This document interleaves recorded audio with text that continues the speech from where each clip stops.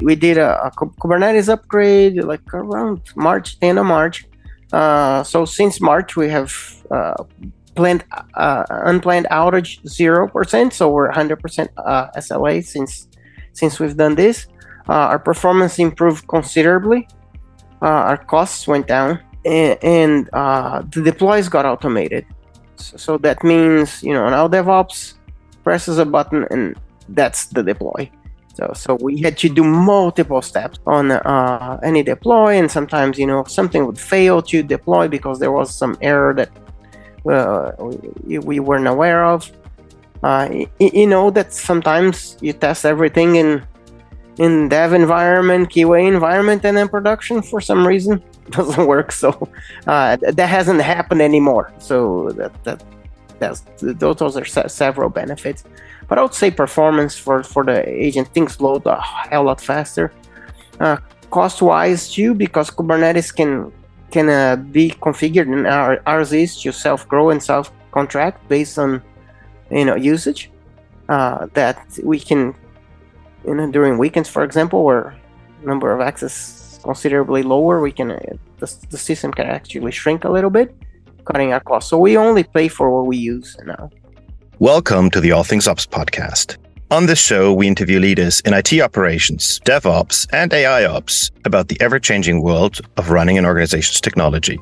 With our guests, we dive into things like, what does it mean to run large-scale IT infrastructures? How do you manage globally distributed operations? What are the complexities of hybrid IT? How can you best leverage automation? And last, but definitely not least, how do you keep an eye on things using monitoring and observability? This podcast is produced by CheckMK, the software of choice when it comes to monitoring business-critical IT systems. In today's episode, we're doing something special. Instead of me, your usual host, this episode is hosted by my dear colleague, Dallery Gonzalez, who joined our team in Atlanta at the beginning of 2023.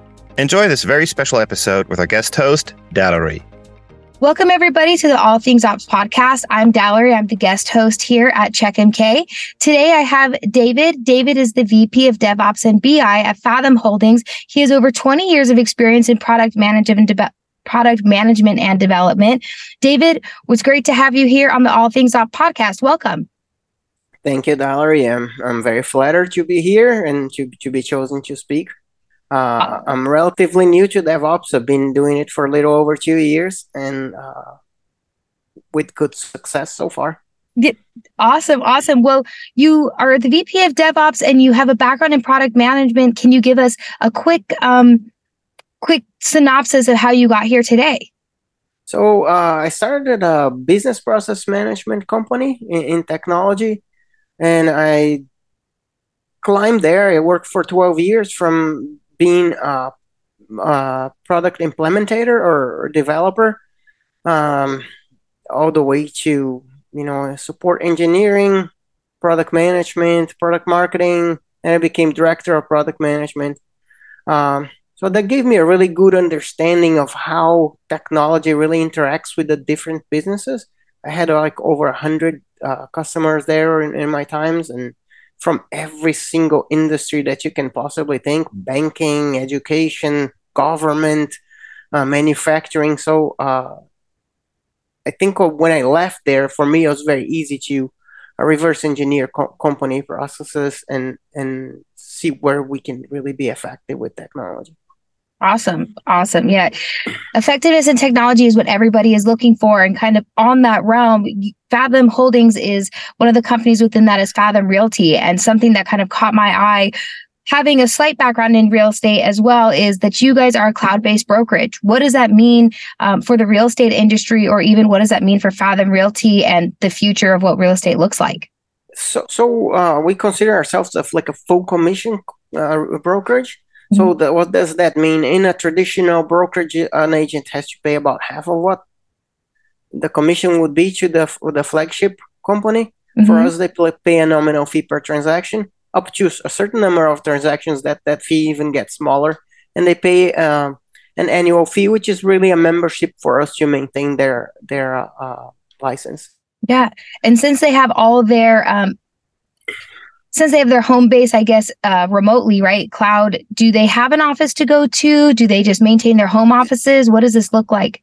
most of them were already remote, right? So some of them may choose to have an office or may choose to have a team office, but we don't require that of them. They can work from home and be completely independent, so they don't have that cost and overhead, right?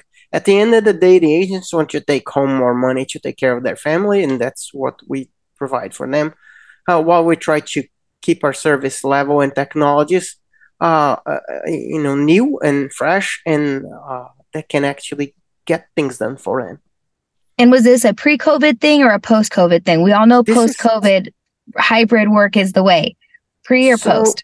So it was pre-COVID. The company started in 2009. That's way before I came on board with those premises, right? The technology is already good enough then to have a completely remote business and act as an agent. I mean, agents many times they're on the road a lot. Yep. So, why did you force them to have an office that they're going to spend 10-20% of their time at best?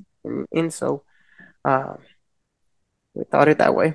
Yep. And with tools like DocuSign and whatnot, I mean, way back when I used to be in real estate, everyone was only in the office just for the printer. And now with DocuSign, and you don't even need a printer anymore. Correct. We barely ever print anything. Yeah, that's absolutely right. That's awesome. Well, kind of on this same subject, I could take a guess. On-prem versus cloud-based, I assume the name gives it away. You guys are a cloud-based brokerage. It's not a small task. And I know a lot of companies in the industry are moving more and more of their infrastructure into the cloud. You mentioned it. You've done this before the trend. What are some of the experiences? Like, what was your experience with that transition? And what are the challenges that you guys faced?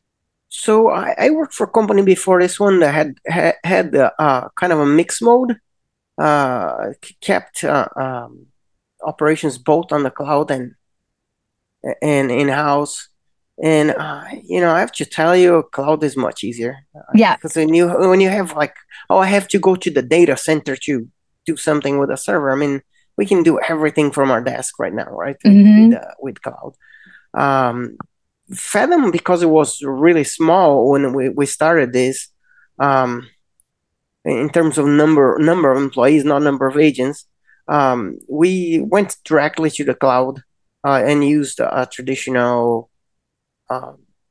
cloud structure, distributed cloud structure, and so my job was really to bring it to the next level. So it was already on the cloud. Yeah. As I started. And so a lot of companies, or some people I've spoken with, the biggest reasons why they don't go to cloud, or maybe one of the factors leadership doesn't move it to cloud, is because of the cost, right? Something in the cloud, it can get expensive. And how do you control that? How did you present that to your team, or how do you keep that cost minimal? So cost is something that you gotta watch the entire time. It's kind of like making sure you lock your home every time you leave. You have to keep an eye on it, because cloud costs can really skyrocket. People from your team many times, or development team many times, are unaware that some action they take in the system can just really skyrocket the cost. So that's part of my job, and I do a weekly overview of our costs and try to say, hey, I see, that last week our costs doubled on this little thing here. Why is that? And I said, oh, no, we're just testing something because we're going to migrate to a different version. So we needed to have like an extra environment last week. Okay, let's make sure, as soon as you're done, turn it off. Right. Yeah. And do you have, this may be a silly question, but do you have tools to help monitor this? Or is this something just good old fashioned way you audit and watch the cost that way? It depends on the platform. Some platforms do allow you to add alerts on when your cost is passing a certain threshold. But in general, I just have to keep an eye on things. Nice. It's kind of like monitoring systems, really. You keep monitoring the system. You also have to monitor the cloud, the costs. Yeah. And with your cloud being 100% with your infrastructure being 100% in the cloud, what are some of the benefits that you experienced with your team? And what are some of the benefits that you experienced with your team that you were able to pass down to maybe the real estate agents that don't really understand the tech that's going behind the scenes, right? So how do they see the benefits? So the benefits in many different ways. So we did a Kubernetes upgrade like around March, end of March. Mm-hmm. So since March we have planned unplanned outage 0%. So we're 100% SLA since we've done this. Our performance improved considerably. Our costs went down. And the deploys got automated. Mm-hmm. So that means, now DevOps presses a button and that's the deploy. Yeah. So we had to do multiple steps on any deploy, and sometimes something would fail to deploy because there was some error that we weren't aware of. That sometimes you test everything in dev environment, QA environment, and then production for some reason doesn't work. So yep. That hasn't happened anymore. So right. Those are several benefits. But I would say performance for the agent, things load a hell lot faster. Right. Cost wise too, because Kubernetes can be configured, and ours is to self grow and self contract based on usage. Mm-hmm. That we can. During weekends, for example, where number of access considerably lower, we can the system can actually shrink a little bit, mm-hmm. cutting our costs. So we only pay for what we use now. Nice. And you guys have your own product, IntelliAgent, and that is what a lot of your agents use, or the platform, correct, that they do their day-to-day operations on? That is correct. So in IntelliAgent consists of really two fronts of product. One is a transaction management product. That's the one I used to run before I moved to DevOps. And the other one is the CRM product, which basically allows them to do their marketing campaigns and reach out to their customers and things like that, have a website. Mm-hmm. Those are the two arms, yeah. Awesome. So with the 100% uptime, I mean, doesn't matter what industry you're in, doesn't matter, what company you're providing the technology for. There's always business critical, how do I say this? Business critical processes, systems that 100% uptime is not only key for you and your sanity and your team, correct? So you don't have those 6 a.m., 2 a.m. fire drills, but also for, like you said, the agents to continue putting food on the table and closing deals. How do you maintain 100% uptime? It's the golden goose. It's what everyone's trying to crack the code, and your team has done it. How does this happen? Right. So that's a partnership between us and the development teams too. I mean, over the years, we know like Mondays are typically really high throughput in the system. That means a lot of agents went and sold the house on the weekends, and they file paperwork, and we have to process a lot. So our queue on Monday is really big. So, historically, if you are inserting new code on a Monday morning, if there's a problem, it's going to be a huge one. So yep. Our lesson was don't deploy on Mondays. Yeah. Same thing with Fridays. Well, my team, we deployed Fridays, and we had to work on weekends many times. Right. And so, I have to keep my employees too. So yep. that's part of my job, is to make sure my employees are happy. So, no, don't deploy on Friday. Unless there's a system down scenario, we can agree not to do those 2 days, right? Yep. And we try to do as many planned things as possible. Mm-hmm. But like every software, there's bugs and there's hot fixes, and there's business needs that require sometimes things to be done. Yeah. But those days we typically say we'll do it on Tuesday. Yeah. Sometimes the most needed answers, right, are just simple solutions, right? Let's not do it on Monday. Let's do it on Friday. And how this has alleviated so many of your problems just by these small fixes. Yeah, I think it avoided the huge fires, right? So I always said I worked at the office many days. I still do. and my office is sort of separated from the operations side of the things is the brokerage operations. But I walk there all the time to talk to people. Yeah. And when I walk in and it's noisy on the floor, that means the people who tend to the agents who call, if they're talking loud or they're talking to each other or standing, that I already know there's a fire, or there's a fire to be dealt with. You smell it. You smell the smoldering I do, and that's from being in product management and product development for such a long time. You kind of developed an instinct for things to look at. Yeah. Well, and so you have a background in product development. You also, we haven't brought this up, you also have an extensive background playing, teaching, and being around the game of soccer. Do you feel like your coaching and this experience has also helped guide your team to 100% uptime, or guide them through a lot of these transitions that you're working through on-prem to cloud to now the Kubernetes migration? Oh, definitely. I mean, sports taught me so many things. From being consistent in what you do. To before you try something on a game, you try it by yourself, then you try it in training, and you see if it works, right? Yep. And that's sort of what we do. Besides, different from product, I think product. If you release a new feature, the production is going to be your testing field, right? You can have pilot groups and things like that, which is I was always very big on soft releases when I was in product management. So that means you have a feature flag and you're going to turn it on for some users who are your friendly users. They're going to give you feedback. Does this work? Does this not work? What else do we need to change here? And what can we do to improve, right? So you have this partnership with people in different areas. We do that at Fathom, I think, a lot in regional divisions. We turn it on for someone who's friendly and understands this process of feedback, instead of release to everyone and then people don't like it. Then you got a 10-time fold problem, right? Yep. and now you have no way to turn back. So I think soft releasing is key. And DevOps, sort of by design, we can do everything multiple times, right?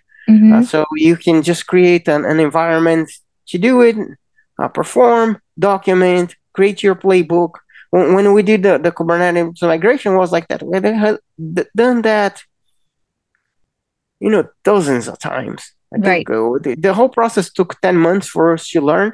And there were a lot of little things to look at, especially cost, right? There were triggers that could have made this thing a complete nightmare.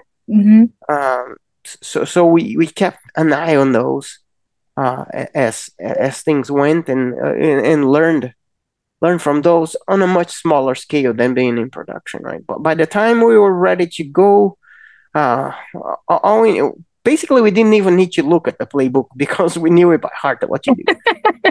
You practiced it so many times. Yeah, my team, my lead engineer Vinicius, is just an amazing person, very young, but just every day comes and learns something.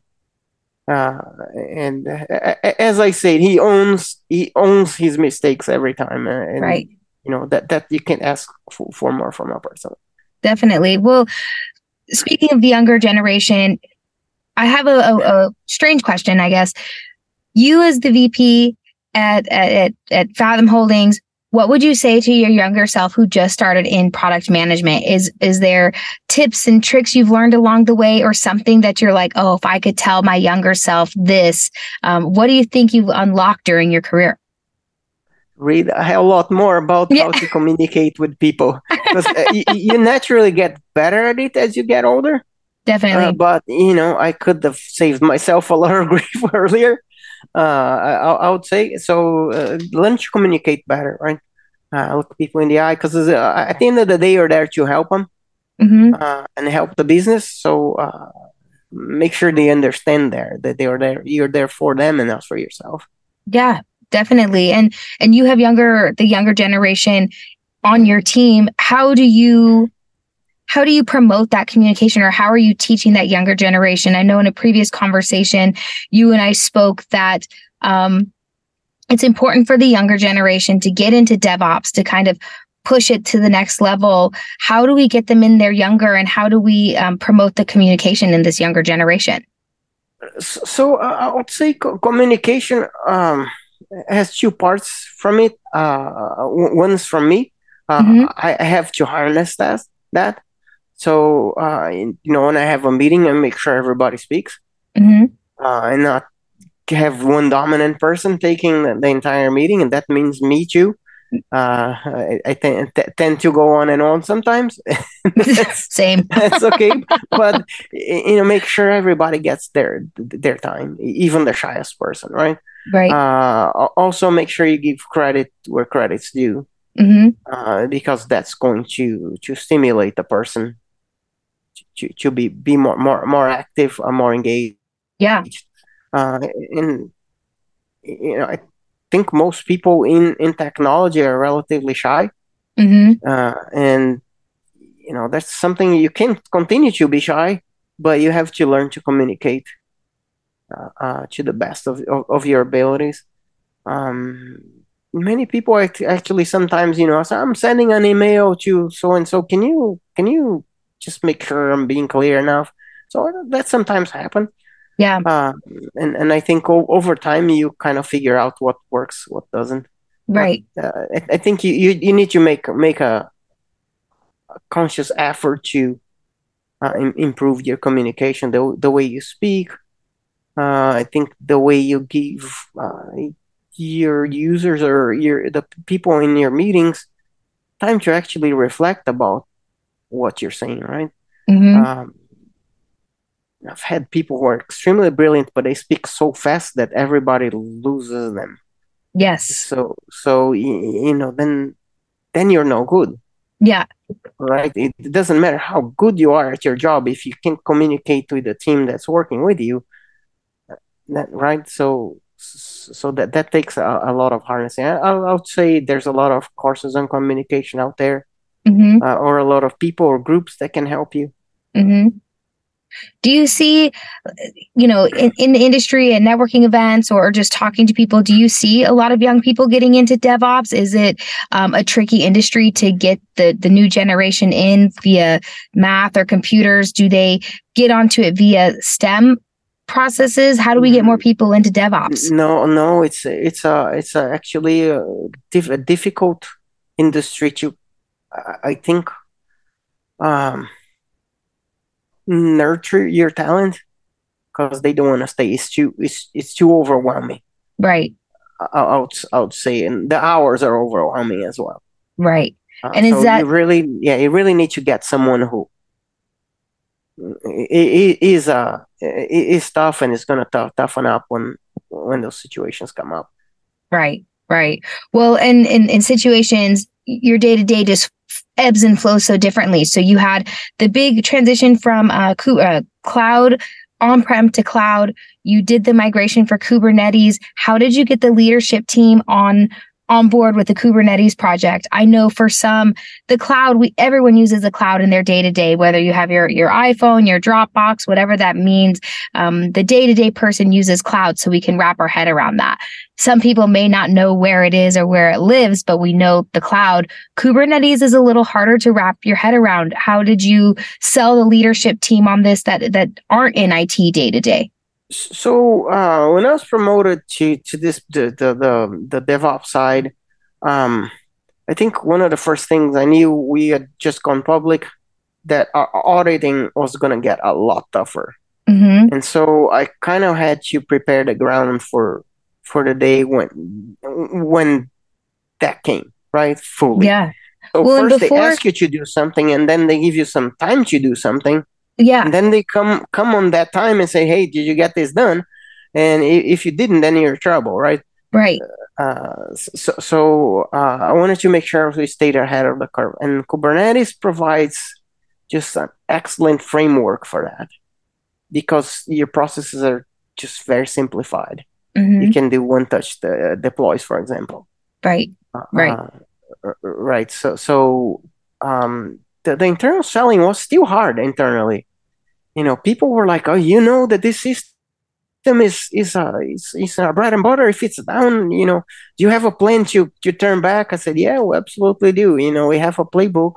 We've done this like over 30 times." And I even made a joke. I mean, if this fails, then maybe I'm not in the right place, because I've done it a lot.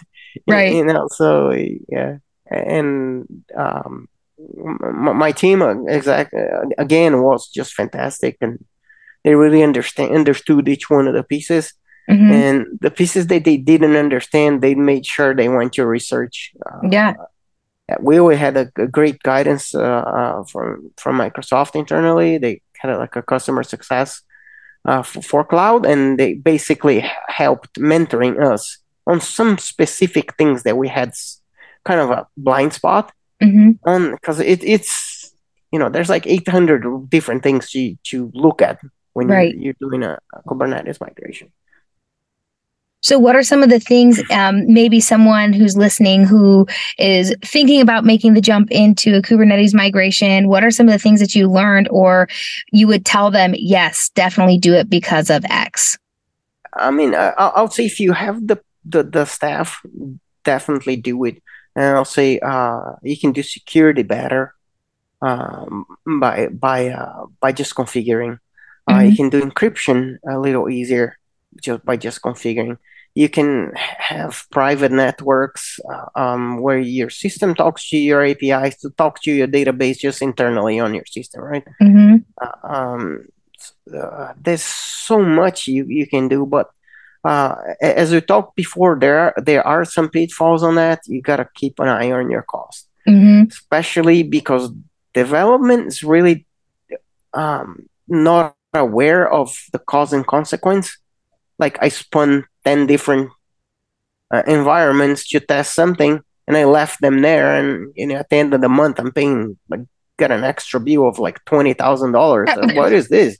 Right. So this can happen, and it's up to you, I think, as a leader, to instill on your team some sense of responsibility, because you're alone are not going to be able to look at every single thing.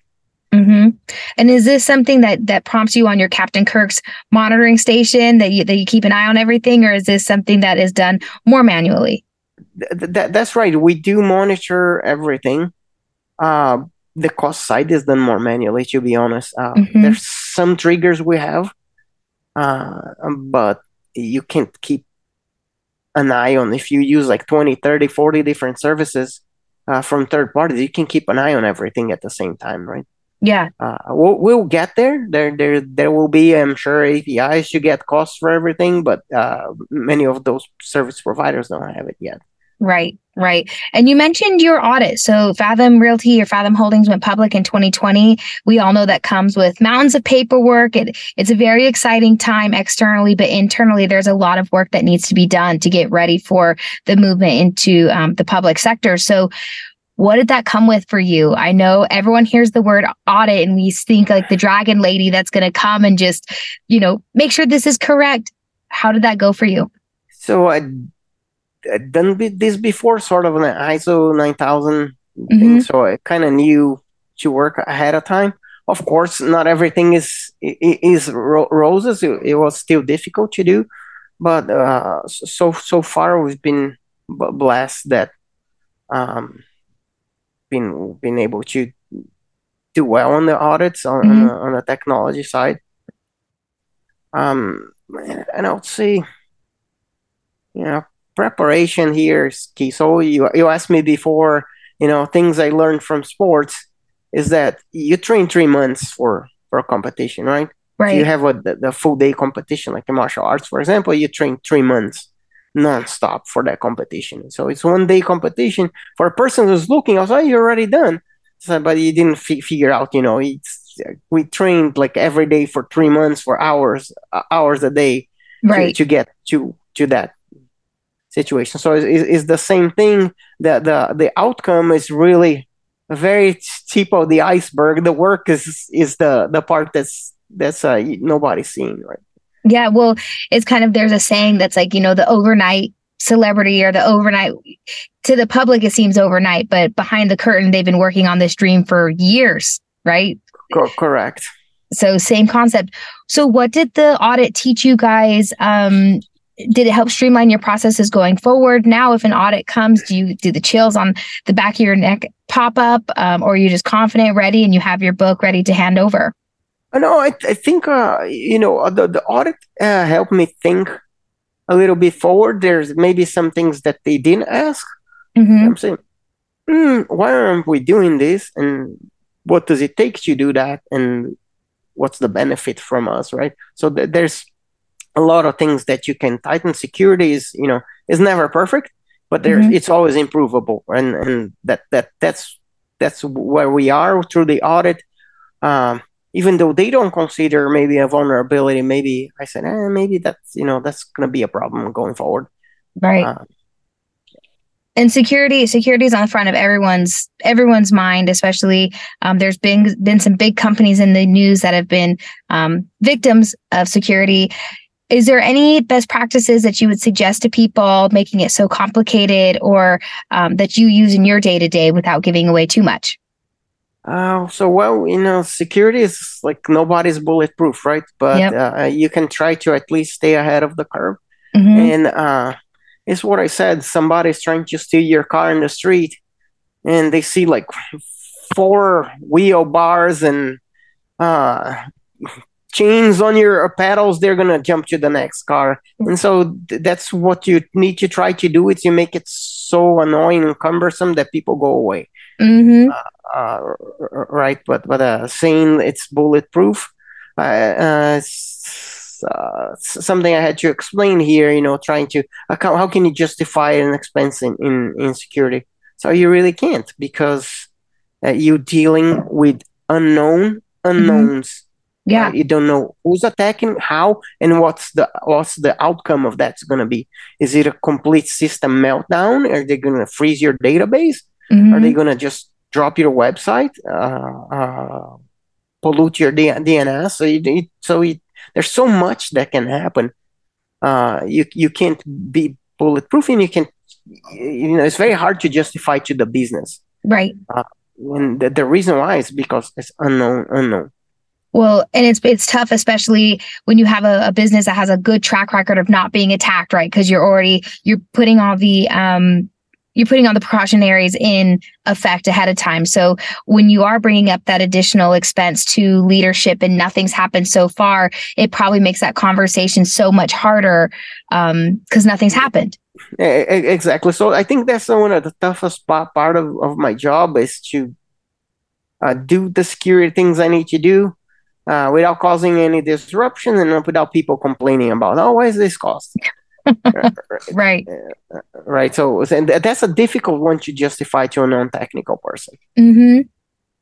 Definitely. And I would say explaining a lot of your costs or reasons why or processes to a non-technical person is, at least for me coming as a non-technical person, probably one of the more difficult conversations of your day to day, because you can't just talk, apples to apples with me. I need to know, like, what's the reality? You know what I mean? How is this going to affect my day to day if we don't do this? Exactly. So when I think I first started in this job, I kind of went overboard with things, especially backups and recovery plans. But those have been in place from month one that I took over DevOps, because I said, what we have is okay, but I don't want okay. I want to be able to say, hey, we got your business. Yeah, we're here for you. We thought about this. We thought ahead of time. So we put things on place that are obviously not talking about that can mitigate, for a rainy day. Yeah, well, and you guys have a lot on the line. Like we mentioned before, you have agents that completely rely on the technology. 100% of their day-to-day is involved in the technology that you provide. So the security and uptime are 1 and number 2 of importance, right? To maintain the houses being sold and closed, etc. So I have a question. You're new-ish to your role, not newer to Fathom Realty, but what do the next 1 year or even 2 years look like for you? What's hot on your must-do list? So we want to re-architect some of the environments we have.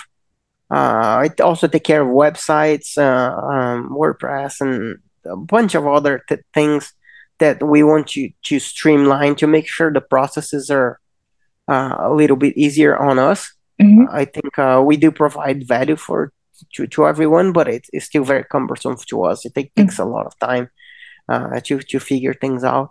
And I think also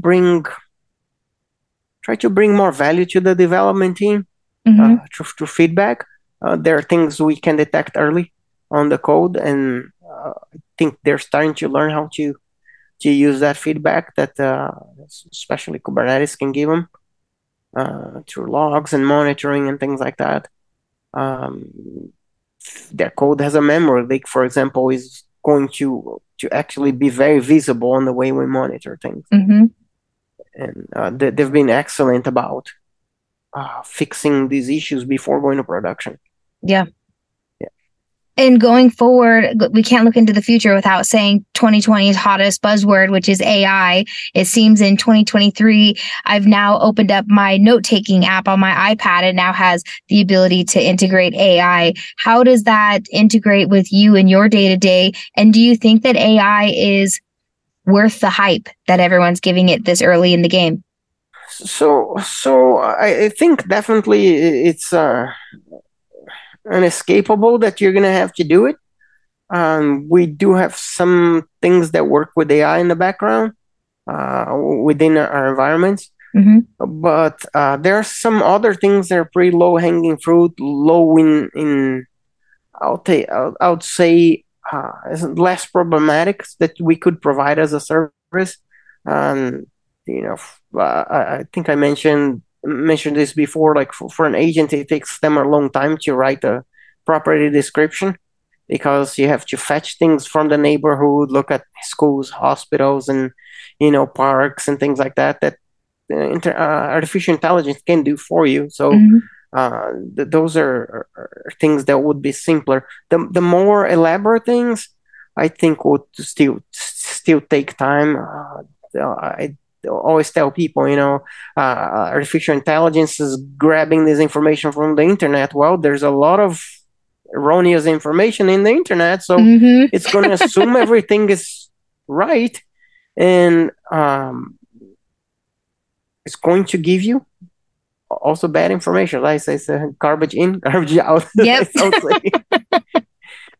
Yeah, I think people are definitely learning how to leverage AI, but at least for me, when it first came out, I was like, oh my God. And first came out meaning Chat GPT just at this level, right? And be like, oh my gosh, this can literally do everything. And then there's a moment of fear where like, oh my gosh, this can do everything. And you're starting to think of different jobs or positions or skills that may be lost because of this. And maybe not in the generation like us, right? But in a younger generation where information is just available at their fingertips. Do you think people should start getting rid of their writing skills, should get rid of their marketing skills and lean into ChatGPT? No, absolutely not. I mean, you can use it as a tool. Don't use it as a crutch. Yeah. No, so don't give it as an excuse for not improving yourself. Right. Your own knowledge. Right. Because you never know the day of tomorrow, right? Yeah. So you don't give up on your skills yet. Make sure you learn. You continue learning in different fields of your area and improving yourself. Because AI is not your mom and dad. Yeah. They can read you a story like your mom and dad, but they're not going to replace mom and dad. Exactly. That's awesome. Well, I have some rapid fire questions that I just wanted to. These can be short answer, long answer, but if you're game to go through our rapid fire questions, I'd love to dive into those. Absolutely. Awesome. So, how old were you when you first started working with computers? I was 16. And what drew you to them? I was very interested. I had a brother who was into computers. So we bought a computer when I was pretty young and stayed in my room. So, I learned to hook up to printers and to use a floppy disks and to load, and then to put an extended memory. And the memory was almost as big as the computer. It would heat incredibly. So I had to actually put a fan behind it. That was my intro. But by the time I got to college, I already knew how to use a word processor and a spreadsheet. So that opened a lot of doors for me. I got an internship off the interview to start right now because of that one time. Oh, wow. So, yeah. So how old were you when you broke your first computer? What are you talking about? I never break anything. I'm here to fix stuff. Yeah. Okay. How long before you had to fix your first computer? Well, 16? I added memory because the software we had was just too big for the current memory. So it was probably 19 or 18. Okay, we had a few good years with that computer before it had to be touched up. Yeah. Well, I had to keep cleaning the floppy drives because it wouldn't read the floppy disks. My gosh. They would make a big, huge noise trying to turn the thing, and they couldn't load the software. So that's just dust, right? You just took me back to a memory of floppy disks when I installed a game on my grandma's computer, and it took 4 or 5 floppy disks. And I remember insert next disk, and you'd pop it out and put another one in, just to download a game. Yeah, that's right. That's right. I remember having more than 10 installing a game before. Yeah. Well, I think there was something on the internet that said, some younger kid pointed at a floppy disk and was like, "Oh, the save icon. You have a little thing of the save icon." Well, nobody knew what. If it wasn't for the old movies, people wouldn't know what a dial telephone is either. So, or I know this is a podcast, so people can't see this, but there's also something that has kids say, what is it like? Show me how you answer the phone. And you and I will probably do the thumb and the pinky out, get the phone, where kids now just have a flat hand and they just put their hand out because that's the phones they know. Yeah, exactly. Yeah. It's crazy. Yeah, the whole thing about the cassette tape, nobody knew what a cassette tape was. It's crazy. Yep. They said, "How do you play this?" And they started twisting it. They don't know how to play it. But speaking of old technology, if you will, you mentioned always keep learning and really just keep up on your skills. Are there any books that you swear by that have really kind of changed the way you think, or just things that maybe you read through every year or two just to refresh? Yeah. I would say so. I think The Art of War it's been a go-to book for me. I believe I read it because of sports, to be honest. But it translates to so many different things in life, in different periods of my life. I think made sense one way or another. So that's one. More recently, I read Atomic Habits, and trying to implement some of that in my life to make sure my day is a little bit more calm than the chaos that this industry puts us in, right? And a third book that always comes to mind to me is called Pulling Your Own Strings. It's by Wayne Dyer. It's an old book, but it always helps to reel me into the things that are important to me as a person. Because here at the end of the day, our time here is finite. So I want to do the best I can. Yeah. For myself and for other people as well. Awesome. So those are great books. And I always love to get the recommendations just to, what are people reading these days? So you were a professional soccer, if you were a professional soccer player, we're bringing this out again. What would be your walk-up song? What's your hype song? If you have to do a big presentation to leadership, or sometimes where I find myself in my car listening to some, hype me up music, what's your song? That's sort of funny because I one time told someone, for practice, I would like to listen to Heroes from David Bowie. Okay. And for games, I want to definitely listen to Queen. We are the champions. Because after a game, I don't want to be We Could Be Heroes. No, you are the champion. It's so funny because everyone always has like their song or something that when you hear it, you're like, ah. And in my previous life, when I had to do big presentations to clients, same thing. I would have just Rick Ross hustling in my car, and I'm just like, yeah, I am the boss. I got this. So your first podcast with me, my first podcast, just in general, who, if you had your own podcast, who would be your next podcast guest? Oh, you're gonna put me in bad trouble here, but there's a person that I talk to a lot about DevOps. His name is Jason Ford. Mm-hmm. He's from a company called Steel Patriot. They do provide a lot of DevOps and SecOps services. So very interesting, great experience. Also has a knowledge on a lot of different industries. And I would say he would be your next guest. To talk to. Yeah. Awesome.